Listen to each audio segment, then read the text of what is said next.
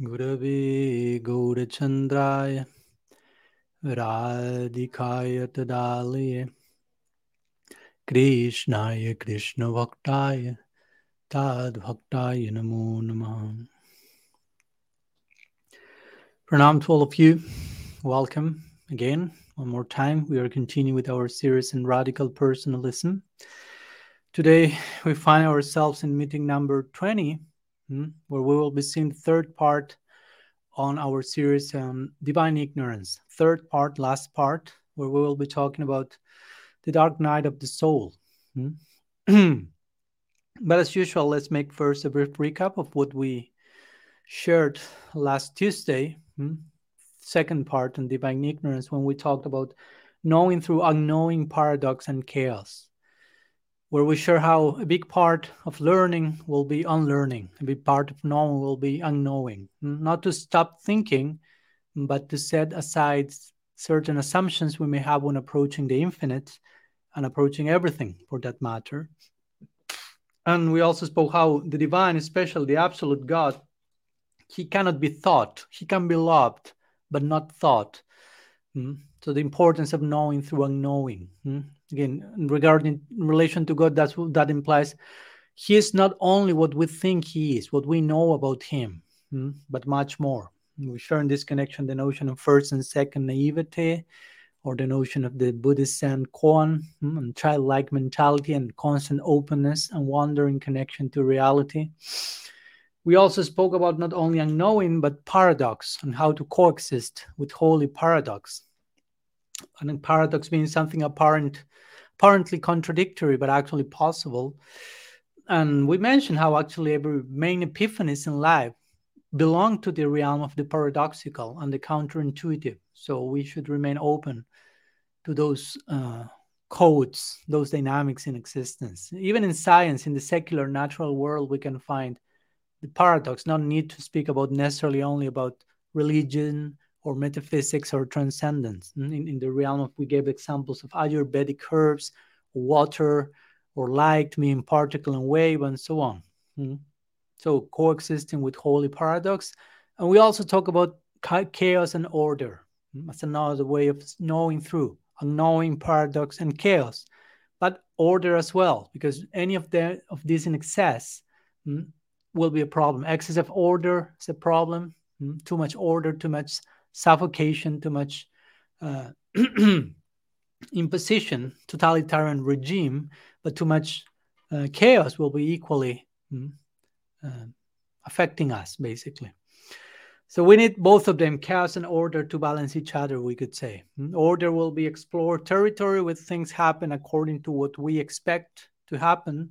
And chaos has to do with the realm of potential, possibility, creativity, but all of that waiting for us outside of the comfort zone, in the land of the unknown. And we gave the example of outside of the comfort zones lies a treasure of our potential, but that's protected by dragons that we need to confront. We need to construct an ark in the middle of the deluge, so to say. So a few thoughts in terms of summary from what we saw last Tuesday. So let's begin today with an introduction to today's topic, the dark night of the soul. So in this class, which will be again the third and last class on divine ignorance, still we have a few more weeks to go regarding the whole series of radical personalism. We'll continue talking about the sacred role of uncertainty, doubt, unknowing, paradox, and so on. But this time through the viewpoint, through the lens, through the terminology of mystery, secrecy, and darkness. So while we will today mainly center on the concept of the dark night of the soul, before turning to that officially, we will share a few ideas in relation to Bhagavan himself, and how Bhagavan, despite him being the light of lights, as he's sometimes called in different traditions, he also at the same time is sacred darkness personified. Sham Sundar Ghana Sham, the dark cloud, the beautiful dark one, and so on. And therefore, if he's so much related to darkness, he's somehow someone to be found in darkness. So let's go to darkness, but don't get scared of darkness. Don't be afraid of darkness.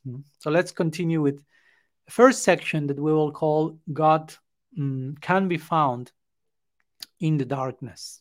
Mm. So remember, all these terms are not bad, are not something undesirable, like chaos, uncertainty, paradox, darkness. So by darkness, again, we don't mean something bad, something undesirable, but a space, a situation in which we don't see what's going on. In that sense, it's dark. Mm. Although something surely is going on, it's not clear for us what's going on. So in connection, of course, with the absolute, this speaks of our willingness to surrender and trust His sweet will in the darkness. Allow Him to redeem us and work through us, even if we don't know how and when that will be happening. But we will know why. We will trust His intentions. In fact, we could say one of the reasons why the Brahma Muhurta, this early morning period, is so recommended in our tradition is, among other things, is so we can develop some affinity to coexist with darkness. Brahma Muhurta is the period of the day before the sun rises. So those dark moments are considered the most spiritually potent of the whole day. Darkness. Because why? Again, God works in darkness, we could say. And we will explain that further today. So we need a whole theology of darkness. If we are speaking so much about darkness, our dark Lord, a theology of darkness is required, and we have it as Gaudias. It's not absent from us, but sometimes we may have lost sight of that, so somehow we have to reclaim our own roots, so to say. And of course, not only I will be speaking on terms of Gaudiya Vaishnavism, but as well in connection to other traditions, and as some of you may know, by this time, I'm quite fond of mystical Christianity, among other traditions as well. And for most Christian mystics, this idea of mystery and darkness is very prevalent. For them, the beloved, the supreme beloved, is endless mystery, always, permanently. Therefore, we are in that case, we are expected to be humbled by the mysteries of faith and by the very mystery that God Himself is. Humility comes in the face of mystery if properly approached. And such an experience of God as mystery, reality as mystery, such an experience will never, allow us to demand the right for absolute certitude on infinity, but exact opposite. Try to think about that for a moment. Remember, mystery isn't something, when we say mystery, God is mystery, that we don't intend to say, this is something you cannot understand, but basically we say it is something that you can endlessly understand. So we are not promoting not understanding, not thinking, but understanding how endlessly we can understand the infinite, and therefore we should never be too sure about who the infinite is and become assertive on a toxic level. And since I referred to mystical Christianity, and before going to what Gaudiya Vaishnavism has to say in this regard, in this section I'll share some interesting quotes from some of the few brave ones who dedicated their lives into the exploration of the unknown, of mystery. So let's begin with my dear friend, mentor, senior elder, Richard Rohr. He says in his book, Falling Upward, the following, let me read. People who had any genuine experience always know that they don't know. They are utterly humbled before mystery.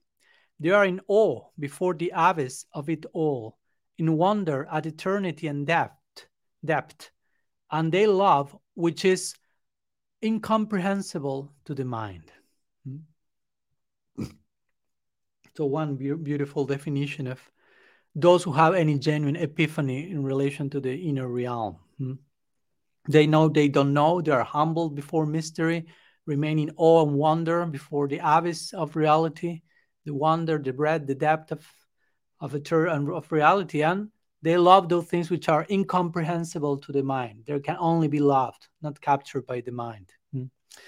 Because remember, the human mind cannot think the notion of the infinite. Try to think the infinite. Let's see what happens, how much smoke comes from our ears. Then the human mind cannot think the notion of eternal, no beginning, no end, because there is no frame of reference for how the mind uses to work, dualistic mind at least. And this is okay. This is not only okay, but this is something necessary. It's a source of sacred astonishment to collapse in front of infinity and eternity. Like Albert Einstein once said in connection to the principle of mystery and wonder. He interestingly once said, another quote, "The most beautiful thing that we can experience is the mysterious.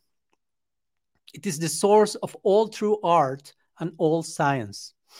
He to whom this emotion is a stranger, who can no longer pause to wonder and stand wrapped in awe, is as good as dead. His eyes are closed." As we already mentioned, chamatkar, rasa sar chamatkar. The essence of rasa is chamatkar, awe, wonder, astonishment. So he's saying here, the most beautiful thing we can experience is mystery, the source of all true art and science. If you're a stranger to that, Atmaha, Jivanapi Mrituhi Saha Devatan will say, you're a breathing corpse. You are as good as dead. So God is mystery. Yes, God is related to light, but he's also darkness. Remember, we are talking about that here. God is to be found in darkness. And we are to get acquainted with both sides, not only light, but darkness. It's not only about residing in darkness always either, but balancing it with light, and light being balanced by darkness. And as we mentioned last class, remember, both chaos and order should coexist in sacred tension, so to say. So we can know something about God, but we can always know more about him. That's the main point here. This knowing more actually, of course, refers to loving him more. And there's no end to both, no end to how much we can love and know God. Pierre Teilhard de Chardin, another Jesuit mystic, very interestingly also said in this connection, and here we go with the third quote. He famously said, God does not offer himself to our finite beings as a thing all complete and ready to be embraced. For us, he is eternal discovery and eternal growth. The more we think we understand him, the more he reveals himself as otherwise. The more we think we hold him, the further he withdraws, drawing us into the depths of himself. Beautiful. Again, he's not offering us a finished product that we can take, consume, and that's it. He's eternal discovery, eternal growth, eternal ongoing disclosure. We love closure, but eternal reality is an ongoing disclosure. And the more we think we got him, he withdraws, basically. And in this way, he's trying to invite us to his further depths in that way. So another way as to why God remains as mystery, we could say, is because we need him to act in the darkness for our own benefit. We'll speak about this more in the section on Dark Night of the Soul at the end. But a brief trailer here. In other words, the point is, God has to undo our illusions secretly in the darkness when we are not watching, when we are not in quote-unquote perfect control. So in this sense, we could say Bhagavan seems to work best underground, not in plain sight. So instead of plundering the mystery that God is, as some Zen masters caution us not to do so, do not plunder the mystery with concepts. Instead of that, we should learn to preserve the mystery that God is. Dietrich Bonhoeffer said that, another famous Christian mystic. He very beautiful will say, and here we go with another quote. Holy theology arises from knees bent before the mystery of the divine. How we fail to understand when we think that the task of theology is to solve the mystery of God, to drag it down to the flat, ordinary wisdom of human experience and reason. The sole office of theology is to preserve the miracle as miracle, to comprehend, defend, and glorify God's mystery precisely as mystery. So another beautiful idea. Holy theology comes from your knees on the floor and not a brain exercise. And the task of theology proper is not to bring down the mystery and solve the mystery, but to preserve the mystery and to praise God as the mystery that he is. So preserving the mystery that God is also, in another sense, has to do with following him, or allowing him, let's say, allowing him to be more in us than what we think he is. We already have our own preconceived idea. Who is Krishna? Who am I? Which is my relationship with him? But we have to allow him to be more in our lives, that all that he would like to be. Surrender. That's the meaning. And never being either excessively certain that we have full faith in him. That's another way of keeping the mystery intact. Never asserting, I already have full faith. I fully believe in God. What does it mean to fully believe in God? There's the famous case of Jordan Peterson, that when he was usually asked, do you believe in God? He will reply famously, I try to act as if God exists, which is somehow a cryptic kind of reply. So once someone asks him, what do you mean? Further elaborate on this idea of you try to act as if God exists instead of saying yes or no. So let me share his reply to this question. Why don't you say you believe in God and instead you say I try to act as if he exists?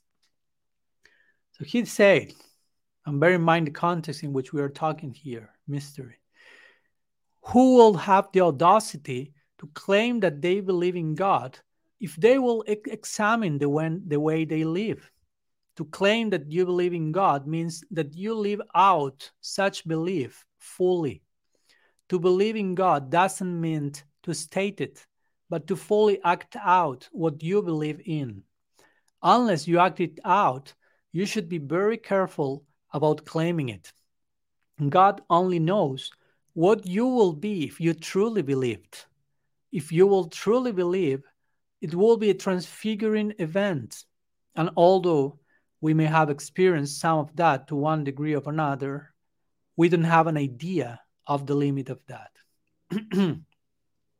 So another very interesting notion regarding preserving the mystery that God is, not being so bold as to claim I already have full faith in him. What's the meaning of fully believing in God? What will be the result if we will play out the implications of that notion? We have no clue about our potential in terms of belief in faith and so on. So we should be humble and sober in terms of these expressions and preserving the mystery.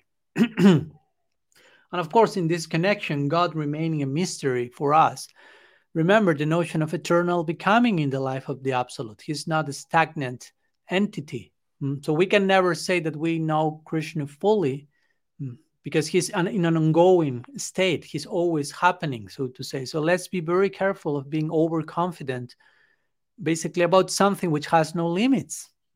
God's eternal unfolding, who God is, and which is our potential for surrender and transformation in connection to him. We don't know the limits of that. There are no limits. If God is unlimited, our relation with the unlimited must be unlimited by the nature of the unlimited. So our potential in connection to him is unlimited. So in that sense, we don't have too much an idea of who God is and who we can be in relation to him. And in that sense, we could say we profess a type of theistic agnosticism or agnostic theism, as you may like the best. Because agnostic is someone who, an atheist is, I don't believe in God. Theistic person is, I believe in God. Agnostic is, I don't know. So in this sense, we are theistic agnostics. We believe in God, we know he exists, but I don't know. Agnostic, we don't know how much, which is the scope for Krishna's existence, who he is. We don't dare to affirm we know Krishna fully. In that sense, we are agnostics, only in that sense. So we can speak about theistic agnosticism, a new flavor of our doctrine. So in other words, again, we could say that God is always bigger than the boxes that we build for God in our own minds. So we should not waste too much time protecting the boxes, protecting our projection and structure, who God is. He's always bigger than our own ideas about him. God is not our idea about God. These boxes that I'm talking about are basically our mental structures that are keeping us in the comfort zone and on many occasions are giving us a very distorted picture of who God actually is. So we may be too sure this is God, and actually that's the exact opposite of who God actually is. In this connection, the medieval Christian mystic Meister Eckhart, once he famously prayed saying, God, rid me of God. In other words, God, rid me of the wrong ideas about you. I have lots of wrong ideas about God. God, rid me of that false God, that false notion of God. In other words, we need to find whatever it helps us to experience the God who rids us of the God we need to be rid of. We don't need to be rid of God. We need to be rid of false limiting notions, limiting myths and beliefs about Him. In fact, many atheists sometimes say, I don't believe in God. And mostly what they say is, I don't believe in a certain idea of God, a certain belief, certain notion that people have. And probably I will say, I don't believe in God, in that God either, in that idea you deny, because that's not God. That's not corresponding with who God ideally is. So, but unfortunately, despite some atheists will say, I don't believe in God, referring to that a particular unbelievable idea of God, that unbelievable idea is the one that many believers unfortunately embrace. And by doing that, they are somehow promoting atheism. One of the main currents for atheism and main udipanas or triggers are people who have the wrong idea about God and promote that as if that will be the real thing.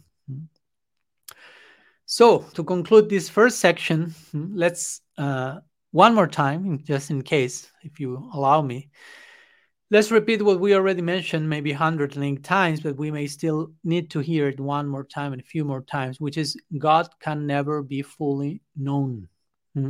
Yeah, He can be fully loved. Someone may say, you can have pure love for Krishna. And we could say, okay, but love is the king of knowledge. Krishna says in the Gita, Raja Vidya. Love is the king of knowledge. But in that sense, if you have full love, then you have full knowledge, because love is the king of knowledge. So in that sense, we could say, okay, God can be fully loved, and therefore God can be fully known. But however, as we may know or intuit, the nature of love itself is that it's always increasing. So in that sense, we can always love God more. So you can never say, I fully love Krishna. You can have prem, pure love for God, but doesn't mean you cannot have more of that. You follow? So you may be loving Krishna fully, but you can always love Him more fully, because again, God is unlimited and our potential for loving Him is unlimited. Let's get acquainted and accustomed to deal with these notions of eternal, unlimited, ongoing. So if God can always be more fully loved, you can never fully love God. And therefore, at least in this sense, since He cannot be fully loved, therefore He cannot be fully known. And there we make full circle and go back to this idea. God can never be fully known. So we should remain humbled by that principle of the mystery that God is in that sacred darkness. So let's go to the next section. After sharing some quotes and examples from other traditions, now we'll go more specifically to our own. Next section will be called Mystery and Secrecy in our Gaudiya tradition. So needless to say, again, not only mystical Christianity or other traditions conceive of God as mystery, but we Gaudiyas do so as well. But before going there, let me contrast for a minute this Christian stance with how sometimes Gaudiyas misrepresent their tradition by being overtly certain, again, about who God is, because we Gaudiya Vaishnava have so many details about who Krishna is, his life associates, loving interactions, and so on. So that may take us to this idea of I know who God is, instead of thinking I can never fully know Him. And even if we as Gaudiyas receive this information, that's information, not transformation. Of course, that comes from the transformed heart of others. This information is the revelation of others coming from the sadhus, parampara. But it doesn't mean that we have realized the revelation that was realized by those who are giving that to us. So therefore, we should be careful to become overconfident. Be careful with becoming overconfident, while feeling that we have the truth in our grasp as Gaudiyas. We know so much about Krishna. No. So before going to some Gaudiya examples in this connection of how we also conceive of God, the divine, the sweet absolute as mystery and secrecy, let me share a few words about the term mystery itself. What does it mean, mystery? Of course, most of us will relate the term mystery immediately to something unknown. And that's correct, of course. Mystery is something we cannot fully grasp yet. But more specifically, interestingly, the term mystery is etymologically related to mystic presence. Mystic presence, mystery. So there's some deep connection between mystery and mystical. They are not divorced from each other. It's the same root, so to say. Mystery and mystical. And misty. So you should remember Rudolf Otto, another mystical author of Christianity, says he has this expression of mysterium tremendum, or tremendous mystery, referring to God, the overwhelming mystery, the mystery that cannot be penetrated, or the unknowable mystery, which refers again with the divine, specifically being perceived as mysterious, utterly fascinating, and urgent. Try to imagine. That's how the gopis experience Krishna, basically, when they run behind the clarion call, the flute call. Utterly fascinating, urgent, leaving it all behind, but deeply mysterious, deeply surrounded and embraced by a whole thick layer of mystery and darkness. Mysterium tremendum. So yes, we Gaudiya Vaishnavas also conceived ultimate reality in terms of mystery and secrecy.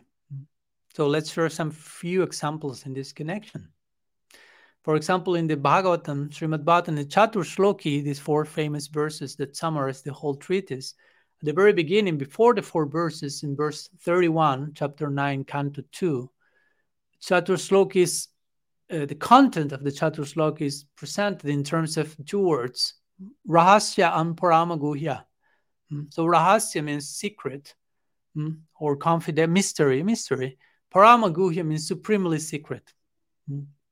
So that is that knowledge about Krishna is Paramaguhya, supremely secret or confidential. And the method to realize it, which is bhakti, is rahasya. It's mystery itself. The Gita also, in the Bhagavad Gita, you find expressions like Rajavidya, Rajaguhyam. Bhakti is the king of secrets, or different levels of guhya, guhyatamam, different levels of secrecy, of secret confidential content. Or other sections in Shastra, Dharmasya Tattvam Nihitam Guhayam, Vijusnigdasya Sasya Gurabo Guhyam Apyuta. So constantly this idea of secrecy is being introduced here in relation to all these confidential topics. We could also say that Krishna is a mystery in the sense that no matter our own efforts, we can only know him by his own will and grace. In that sense, he remains a mystery. The door is closed, and he has the key, and the door can only be opened from the inside, where he is, not from where we are. We can only knock on the door and cry. That's our part. But the rest, it all depends on him. One well-known example in this connection is that one of King Uparichar, mentioned in the Mahabharata. He was performing a yajna, sacrifice, for the pleasure of Bhagavan. And Bhagavan appeared at the sacrifice in order to accept the oblations, but only the king, Uparichar, could see him. So Brihaspati, who was there as the chief priest, became enraged, knowing that Bhagavan was there, but not being able to see him. And so he threw even the sacrificial ladle into the air in frustration. And he shouted, famously, "Why can't I see him?" And the assembled devotees then tried to pacify Brihaspati, and they told him, "Well, Brihaspati, neither you nor us we can see, we can see the Lord at our will. It's not possible. Only those he favors can see him." So again, in that sense, Bhagavan remains a mystery.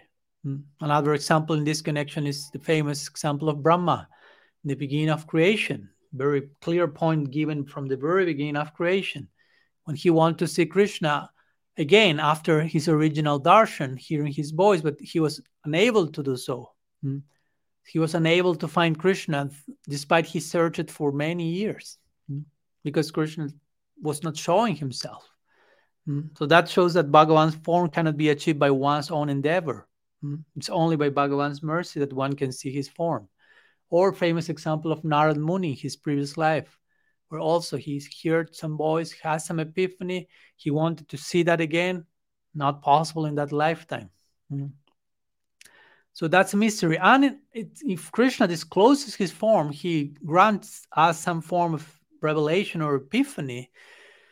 It is also advised that we should deal with such mystery, with such revelation in secrecy, not to make a public cheap show of that. Like Bhagavan says to Aditi in the 8th canto of the Bhagavatam, he says, that which is very confidential is successful if kept secret. Not to be selfish and exploit the revelation, but just be careful of what you do with that. Krishna in the Gita says, 10th chapter, 38th verse, of all secret things, I'm silence. So you should know when to keep silence, when to embrace secrecy. Krishna himself is that secret thing. Silence is the most secret thing. Hari Bhakta Vilas Sanatan Goswami will say, Gopayet Guru Atmana, Gopayet Devatavishtam, Gopayet Chaniyamantram, Gopayet Niyamalikam. Hire Malika, hire mantra, hire Istadev, hide your guru. Not put them in a closet that kidnap them, but hide them, put them in the most secret chamber of your heart and love and serve them in a very sober, confidential way. Mystery, secrecy. Another way in which we Gaudiyas conceive of this upgrade through mystery, so to say, could be seen in the idea of divine separation, vipralamba or viraha. Separation can be seen as a synonym with the idea of unknowing that we shared last week, and further knowing after that. Like when you meet Krishna, you know him on certain level. He disappears and separation upgrades your realization of him in that darkness. And when he reappears in union, you rediscover an upgraded version of him and of yourself.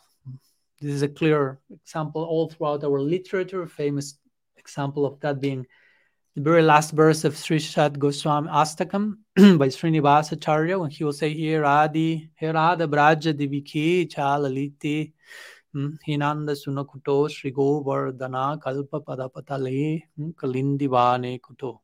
So how the Goswamis will lament in madness in the very day on the daily basis in Vrindavan, calling, Oh Radha, Oh Lalita, Oh son of Nanda Maharaj.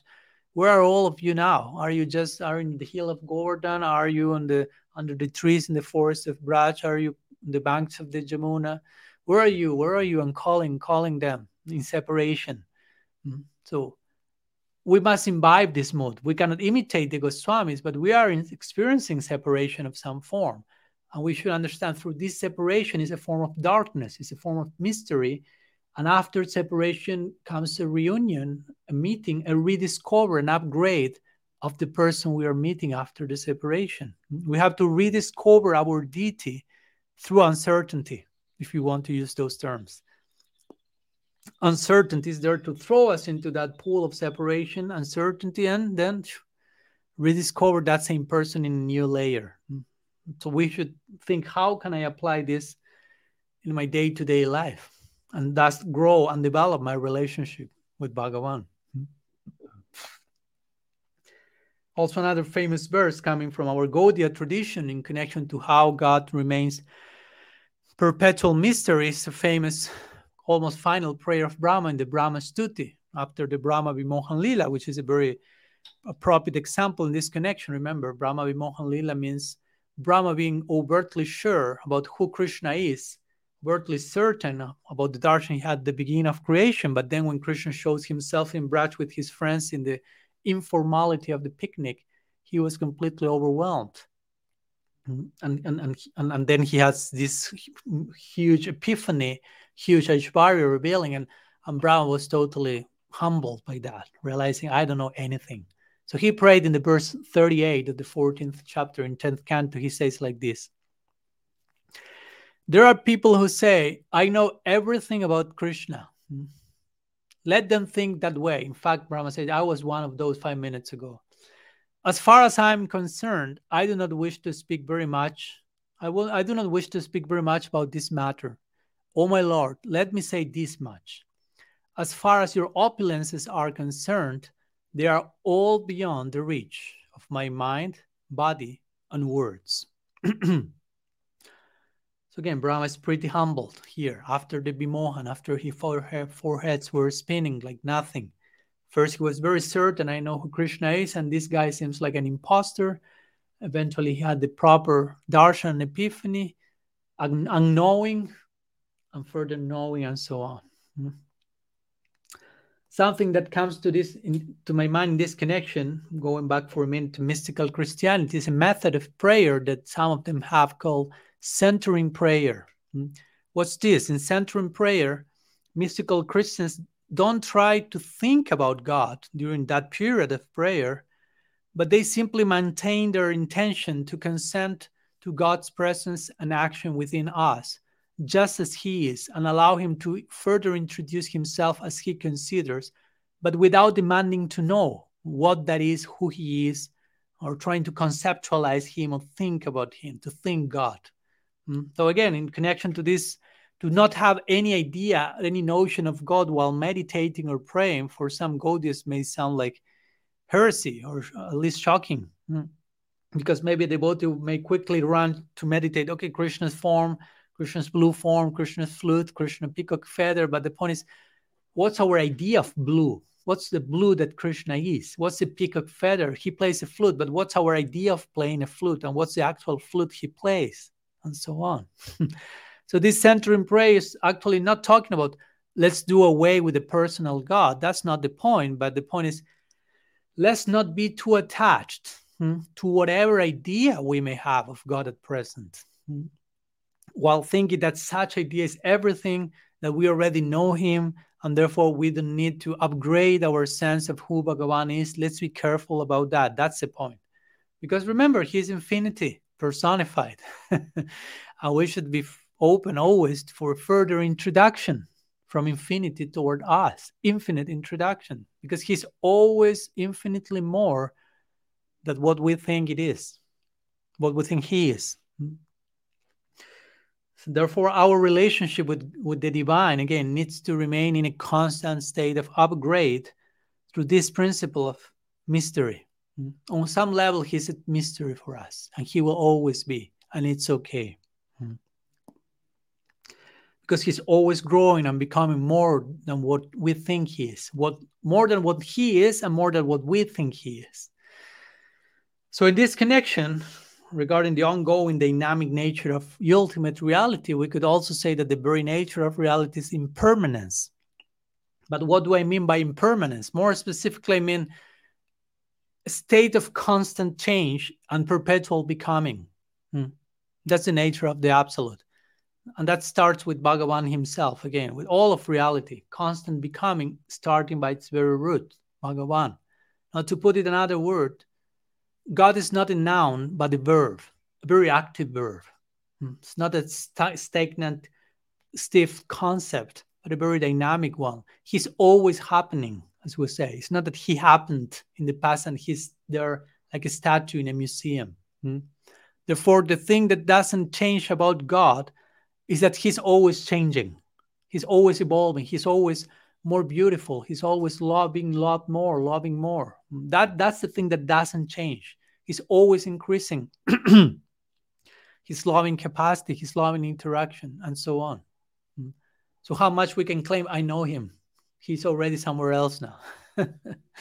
So what exercises or practices like centering prayer, or similar practices or ideas like the ones we are sharing in this series, what they are trying to propose is, let's try to adapt to the mystery of the ultimate reality. Let's learn how to eternally coexist with the mysterious.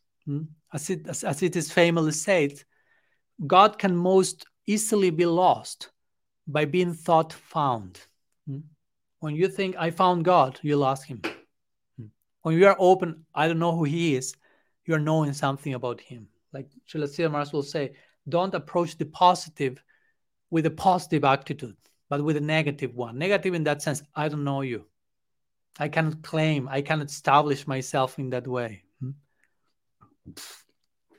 So let's conclude this section, not only mentioning what we already mentioned, but also we should say that Krishna is not only a mystery for us, but Krishna is even a mystery to himself. There are many verses in the Bhagavatam which establish this. Let me share one of them, which comes in the 10th canto, 87th chapter, verse 41, where the personified Vedas are praying to him. So they tell him that because you are unlimited, neither the lords of heaven nor even you yourself can ever reach the end of your glories. So basically the Shruti is saying you don't know the reach of the limit of your glories. Why? Because there's no limit. So how can you know that? That's the idea implied here. No, you cannot know something that does not exist. And the limit of God's glories does not exist. So you cannot know that. Not even he can know them. So Krishna cannot know the limits of his own glories because there is no limits to such glories.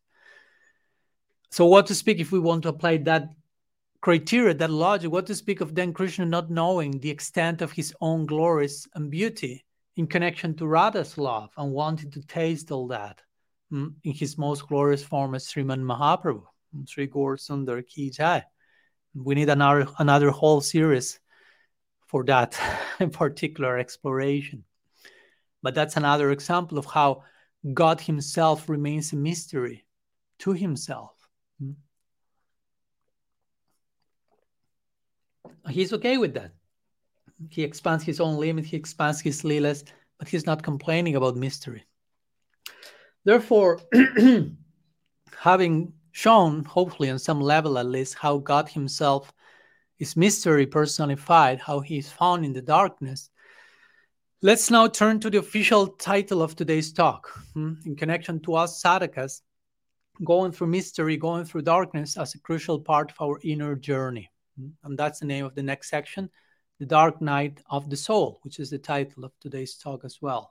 And whatever we saw till now, it's kind of a preparation for these topics. All of this, of course, intimately connected. So we already spoke about how Krishna is himself mystery, secret, light, but also darkness. In fact, as we mentioned, he's known as Ganesham. Gana means cloud, and Sham means dark. So dark cloud, there's an interesting mystical treatise in Christianity called the cloud of unknowing. Somehow we can connect Ganesham, the dark cloud, with this idea as well. So now we will turn to our own darkness, the dark night of the soul, in connection to Krishna's darkness. Let's speak about how to embrace the dark one by embracing our own darkness. And again, darkness not as a bad word. So what do we mean by by the dark night of the soul? Some of you may never have heard about this expression.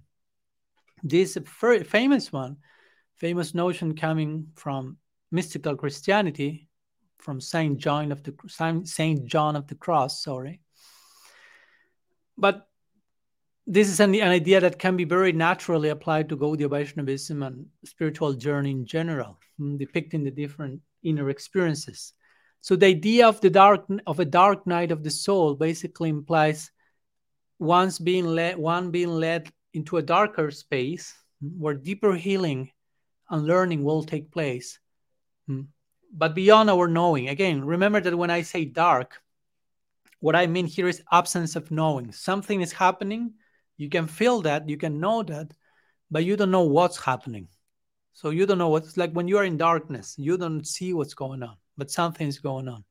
So whatever you don't know, whatever you have forgotten is dark to you, so to say, in that sense. So for the same reason, when we say things like the cloud of unknowing, of course, by cloud, we are not speaking about the cloud in the sky, literally, but the cloud of unknowing between you and God that somehow creates a particular dynamics in the relationship. But again, this is not something bad, something to be scared about. On the contrary, as we will hopefully conclude. So the dark night of the soul is not an event that one passes once through and gets beyond, and that's it. Goodbye, dark night of the soul. but rather we could say it's a deep ongoing process that characterizes one's spiritual life. In this sense, the dark night, we could say, is the person's hidden life with God. Saint John will of the Cross will take this even further, and he'll say that the dark night of the soul is not just the activity of God, but it's God Himself visiting us, acting inside us, through us. He says that this dark night is an inflow of God into the soul. So, in other words, this idea of dark night is not primarily something, some form of impersonal darkness, like a difficult situation or distressful psychological condition, but not something, but someone. Bhagavan himself, the Dark Lord, Ghanasham, Sham Sundar, entering our hearts are working that. So these dark nights may be characterized, as you may already imagine, by uncertainty. Again, you don't know what's going on. You are in darkness, characterized by unknowing, characterized by being thrown out of our comfort zone. So we can learn to coexist with mystery. Again, we need to learn that. And in those moments, of course, it may not be clear what's the way to move forward, what's going on. I feel like I'm thrown into a pool of darkness. So in those chapters of life, what the thing is uncertain and dark, the most important thing is not so much how to move forward, but to begin with, to have deep faith that there is a moving forward. Even if I don't know how yet, I have to learn and wait. And therefore, by having that proper faith, we will be invited to grow in our unconditional faith in that connection, about how Krishna is orchestrating every single chapter of our lives without the need of knowing how he's doing that in every detail, without the need of having to know that to see if he's actually doing the things right or his job right or not or something like that. So by having that foundational trust, the rest will unfold organically and accordingly. So that's therefore this is the experience of the dark night of the soul. And in other words, we could say dark night of the soul invites us to stay with the pain of life. Life comes, pain comes, and it's not something to get rid of as soon as possible. We must learn sometimes to stay with the pain of life. We must learn to stay without answers. Sometimes we must learn to stay without conclusions. Sometimes even some days or more, we may have to stay without meaning. But knowing there is meaning, knowing there are answers, knowing there is hope, despite we don't know which is that, despite our not seeing it. So in other words, sometimes problems come and we may not be able to solve them. And it's okay. At least we won't be solving the problems like we try to solve a mathematical problem. Here's the problem, and it's a problem to be solved. We may need to hold the problem and allow the problem to transform us. That's a totally different orientation to how we deal with problems, basically. Don't see the problems as something that needs to be solved. We don't need to solve problems. How about allowing the problems to solve us? What about changing the orientation? Problems are not to be solved, they are to solve us. Allow them to solve you. And that this situation, this dark night, may be the path we are going through now. Whether we know it or not, we may not know. Again, dark is not about words. Don't be afraid of darkness. So as we already mentioned, Bhagavan prefers to work in the darkness. Why? Because there we are not in control. Of course, we are never in control, in full control. But sometimes we try, we want to think we are. So that's a secret sometimes why we ourselves tend to avoid those spaces of unknowing. And by contrast, many sacred ancient cultures see these moments, these periods, as times for incubation, transformation, necessary hibernation. So for them, that becomes sacred space. But sometimes that's the space we most avoid because we are not in control. There's an interesting work on The Dark Night of the Soul by Gerald May. He's a psychologist, so he approaches this idea through a psychological lens. Interesting. And a few words I'll share here from his treatise, not literal reading, but sharing some ideas he mentions there. So he mentions that regarding the dark night of the soul, the very darkness of the night, of the dark night, implies nothing sinister, as we already mentioned, but the fact that redemption takes place in hidden ways, beneath our knowledge and understanding. That healing, redemption happens mysteriously, again, in secret, beyond our conscious control. And for that reason, it can be disturbing, it can be scary, but at the end, it always ends up working in our benefit. So it may be scaring us, but it's helping, saving us. And in fact, it is in those dark periods, we could say that Krishna will heal us secretly the most, even without our noticing it. It's interesting. We may be being healed, and we sometimes think, okay, if Krishna will give me mercy or heal me or help me, I will be fully aware of that. Probably not. Probably when you are being most healed, you are the less aware of that. And why this is so? Because Gerald May said, if we will know what's actually taking place, I think we have to admit that we will likely try to sabotage any movement forward, any movement toward true freedom. In other words, he says, if we really knew what we are called to relinquish in our spiritual path, our defense mechanisms will never allow us to take even the first step. As embarrassing as that may sound, as that may be. So that's why sometimes the only way we can enter the deeper dimensions of our journey is by being unable to see where we are going. Now, in other words, Gerald May concludes, the night is dark for our protection, for our benefit, to protect us from ourselves, so to say. And of course, as our dark nights deepen, proportionate, of course, to how much we agree to them, we find ourselves recovering, so to say, our love for mystery. Remember when we were children, we used to love mystery. We were very good friends with mystery, as we spoke last class. Childlike, corn-like mentality. The world was full of mystery for us children. Let me move the curtain here. Sorry. So for us children, the world was full of mystery, and we loved it. I mean, that was what gave meaning to our day after day life. But as we grew older, mystery became something else. Unfortunately, we slowly accepted the indoctrination, as we mentioned, that mystery exists only to be solved, not to be preserved, not to be embraced, but to be solved as soon as possible. So for many of us at present, as quote-unquote adults, eventually mystery for us became an adversary, a danger, a threat. Unknowing became a weakness. We need to know, we need to be certain, we need to be perfect, we need to solve stuff. And there we are.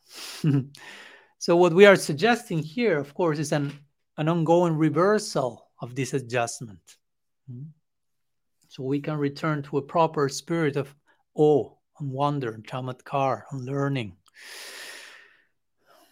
For further understanding this notion of the dark night of the soul, let me for a minute share a notion that also I shared some months ago in another class, What Shines in the Darkness, a concept that anthropologists call liminality, sometimes called liminal space. So this comes from the Latin word limen, which means threshold. Threshold. So what's a liminal space? A liminal space is inducing a type of inner crisis to help us to make a needed transition. Maybe we do not choose that voluntarily, but it counts. So liminal space is always an experience of displacement in the hope of a new point of view. You cannot acquire a new point of view unless you are displaced from where you are now, probably at your comfort zone.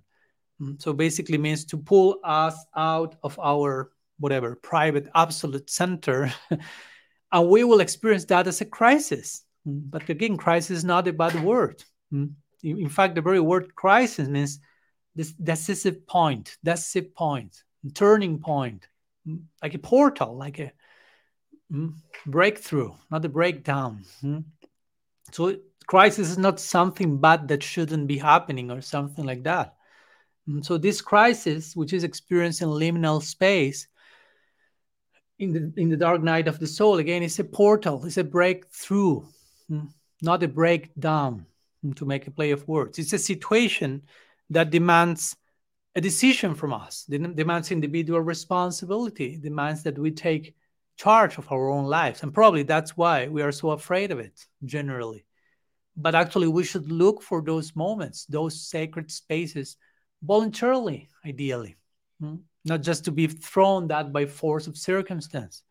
Because if we don't find liminal space in our lives, we will start idolizing normalcy, so to say, worshiping status quo and mediocre situations and dynamics. A Christian example of this threshold space, so to say, comes to mind is Jesus being led into the wilderness, as you may know, where according to the to the story narrated in the Bible, he was tempted, or he was to be tempted by the devil in the desert prior to his crucifixion, basically.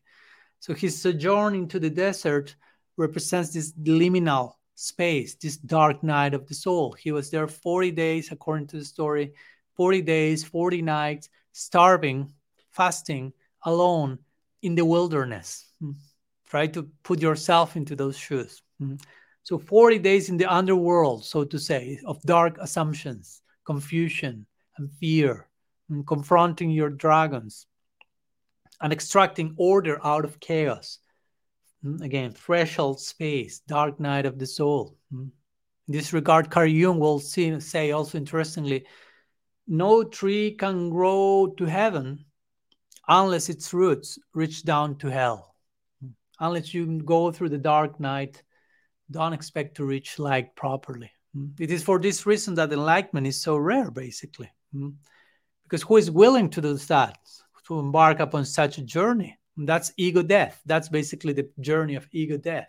And as we know in the Gita, Arjuna, for example, when Krishna is suggesting him, kill your false ego, and Arjuna said, I prefer to be killed by the Kurus, disarmed without offering any resistance, that to go through the death that you are suggesting me to go, ego death. That's way more difficult and painful. In one sense, painful for our false sense of being. But we need to go there. There's no enlightenment without that. We need to be taught the language not only of ascending and transcending, but also the language of descending, a language that teaches us to enter willingly, trustingly into the dark periods of life, but being afraid of darkness. And of course, in those dark moments, in those liminal spaces, living and accepting our own reality will not feel very spiritual, very glorious, may feel more embarrassing and humiliating in many situations. It will feel like we are on the edges rather than dealing with the very cream or substance and essence of reality. And therefore, that's why most of us run from that and run toward more esoteric or dramatic postures instead of bearing the mystery of darkness, the mystery of God's presence in those dark nights. But again, we are invited to go there, like Kunti Devi's famous prayer, Vipadas Antutasas Tatra Tatra Jagat Guru, and so on. He's asking to Krishna, throw me more difficulties, the more complex, the more liminal space I'm being thrown in, the more I upgrade my darshan of you, the more I found you through these difficulties. The more difficulties come, the better I see you, she's saying to Krishna. I have an upgraded darshan of you through darkness, through liminality. So anyhow, apart from what we have described till now, and before finishing, give me a few more minutes without your permission, let's share a few words on the deeper, more penetrating, if you will, and usually more painful, not something bad, again, painful for what, for whom, more dimensions of the night of the soul. The dark night of the soul have different dimensions. St. John of the Cross categorized and explained all this in different layers. We are not entering to the details here. I'm today giving just a very brief overview of the Dark Knight. You can go through more details to other works. So one of these deeper layers will have to do with changes in people's habitual sense of relationship with God. In other words, you are accustomed to perceive God in a certain way and perceive and conceive your relationship with God in a certain way. And in the dark night of the soul, that's turned upside down. That's modified. So a common experience in this connection will be to feel that God has disappeared from your life, which is pretty intense experience, as you may imagine. But actually, God has not disappeared in the dark night of the soul. What has disappeared in those cases is the usual way we used to conceive God in the past, yesterday, while now God is actually getting closer and closer in the darkness. Do you follow my point? No. We are accustomed to relate with him in some way, in some level. But if he gets closer, we are not accustomed to that proximity. That new proximity is unknown to us. And therefore, instead of getting accustomed and realizing, oh, you are getting closer, we may insist, where are you as usual? And you feel, as usual, you are no longer there. You seem to disappear. But it's not that he got further, he's closer. You follow? It's not that he's getting far and far away or that even disappearing. Oh, he's getting more and more intimate. But that intimacy, that new degree of intimacy is totally new and unknown. And that's why we may not be accustomed and think he's not there anymore. So in order for us to survive such experience, then we have to be able to relinquish our attachment to whatever idea or experience we have had of Bhagavan till yesterday, so to say, which is real and beautiful, but now there is the need for something else, deeper. And therefore we have to allow him to further introduce, further reveal himself to us in the darkness. That's the main prayer, one of the main prayers of Saint Francis of Assisi. It is said that entire nights he will spend praying like this, praying to God, who are you, who I am? Who am I? Who are you? Who am I in relation to you? Who are you? Who am I? It's not so easy to reply to these two questions because there will be always an ongoing, the question may be always the same. The reply will be an ongoing revelation. Sanatana Goswami similarly asked to Mahaprabhu, who am I? So never be too sure about knowing the answers to these two questions. On a daily basis, we should ask that to ourselves. That's real prayer in depth. Who are you? And who am I? Who are you today for me? And who am I for you? Which is our relationship? And next today, tomorrow, and later today, again, and so on.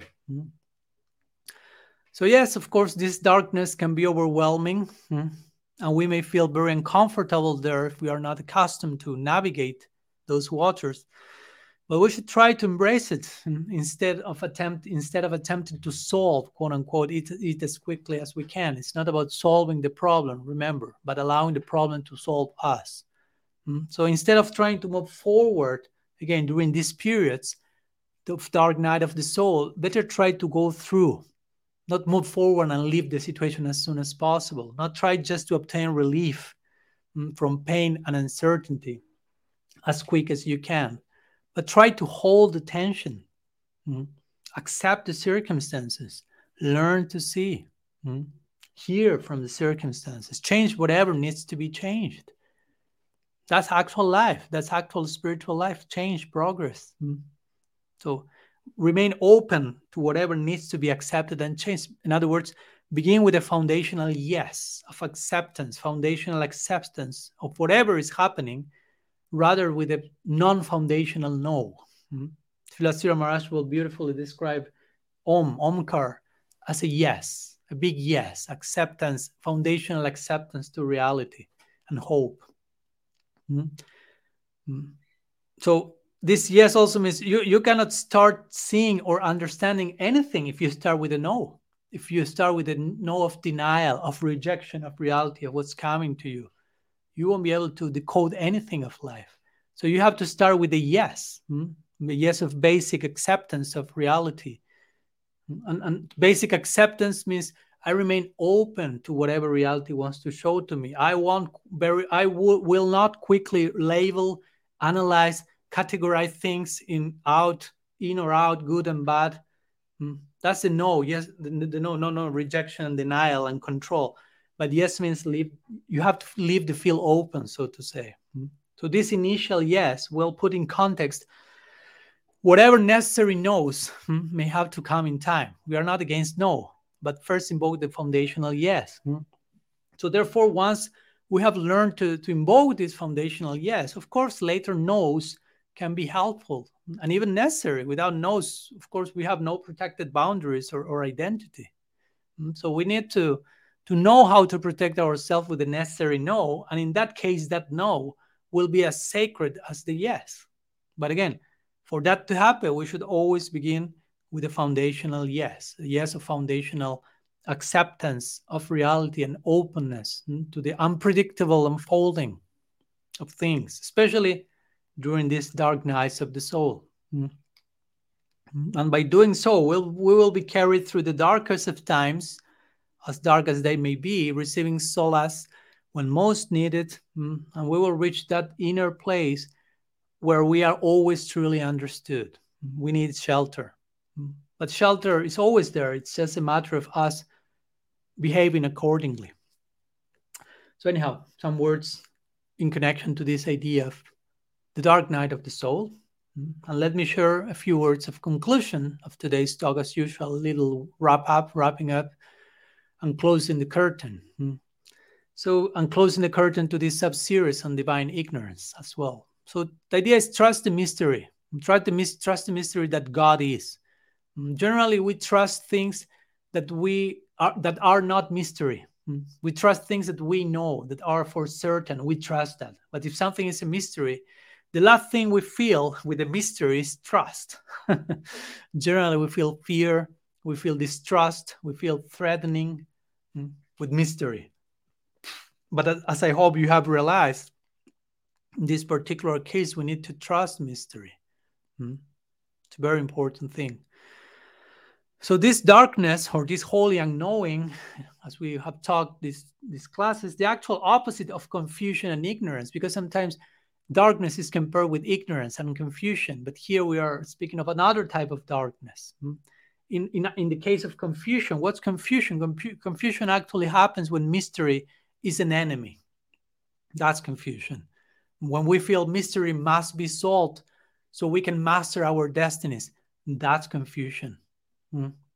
To annihilate darkness in that way.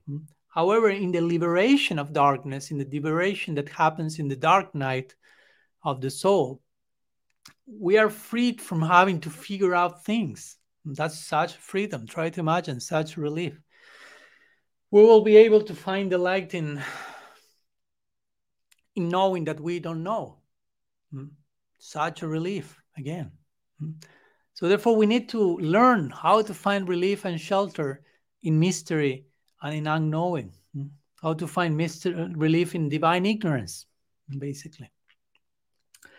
So as we already mentioned, we are Gaudiya Vaishnavas, and our goal as Gaudiyas is to unknow Krishna as God, to stop seeing him as such ultimately in the Leela, as it will happen in the Braj. But before obtaining the Gyan Sunya Bhakti of the Brajavasis, through which they see Krishna in loving terms but not as God, first, before reaching that, we first need to go through all these other forms of divine ignorance before reaching such Gyan Sunya Bhakti.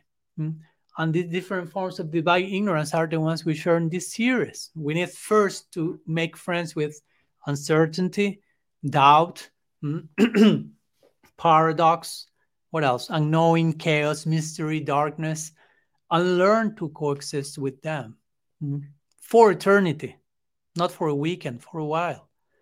So after doing that homework ourselves, then we will be able at some point to forget that Krishna is Bhagavan in a proper way and serve him in the unique way that the Brajavas are serving and loving him.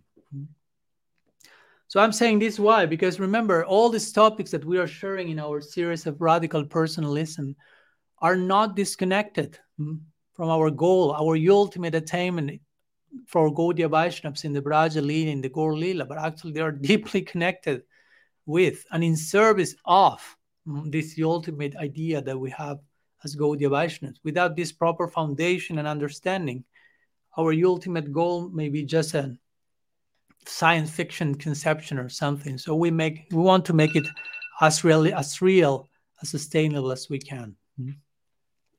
So we are concluding, therefore, here our series on divine ignorance, these 3 last classes. I'll share a brief homework for those of us who would like to do it, which is try to reflect about your last experience with the dark night of the soul, and how you have reacted to those moments, and what you can improve for the next dark night or the next chapter of it in your life. So next Tuesday, we will be starting a new series. We are reaching the end of the whole Radical Personalism series. Still, we will have a little bit more than a month, so a few more weeks. But the next 2 classes, we will start a new sub-series on contemplative prayer. So the first part, we will be speaking about the art of sacred appeal. And as you may imagine, this is a very connected topic from divine ignorance and all that it implies. We will overflow, the topic will overflow into a related section, contemplative prayer, the realm of contemplative prayer, which will be a place, a practice to exercise, to implement all these things that we have been talking in this last series on divine ignorance. So see you next Tuesday to continue with this. Shri Gaur Hari Ki Jai. Shri Harinam Sankirtan Ki Jai. Shri Gaudiya Sampradaya Ki Jai. Gaur Bhakta Vrinda Ki Jai. Gaur Pramananda Haribo. Vancha Kalpatarubhyascha Kripa Sindhubhyaivacha. Patitanam Pavanebhyo Vaishnavibhyo Namo Namaha. Ananta Koti Vaishnava Vrinda Ki Jai. Gaur Haribo.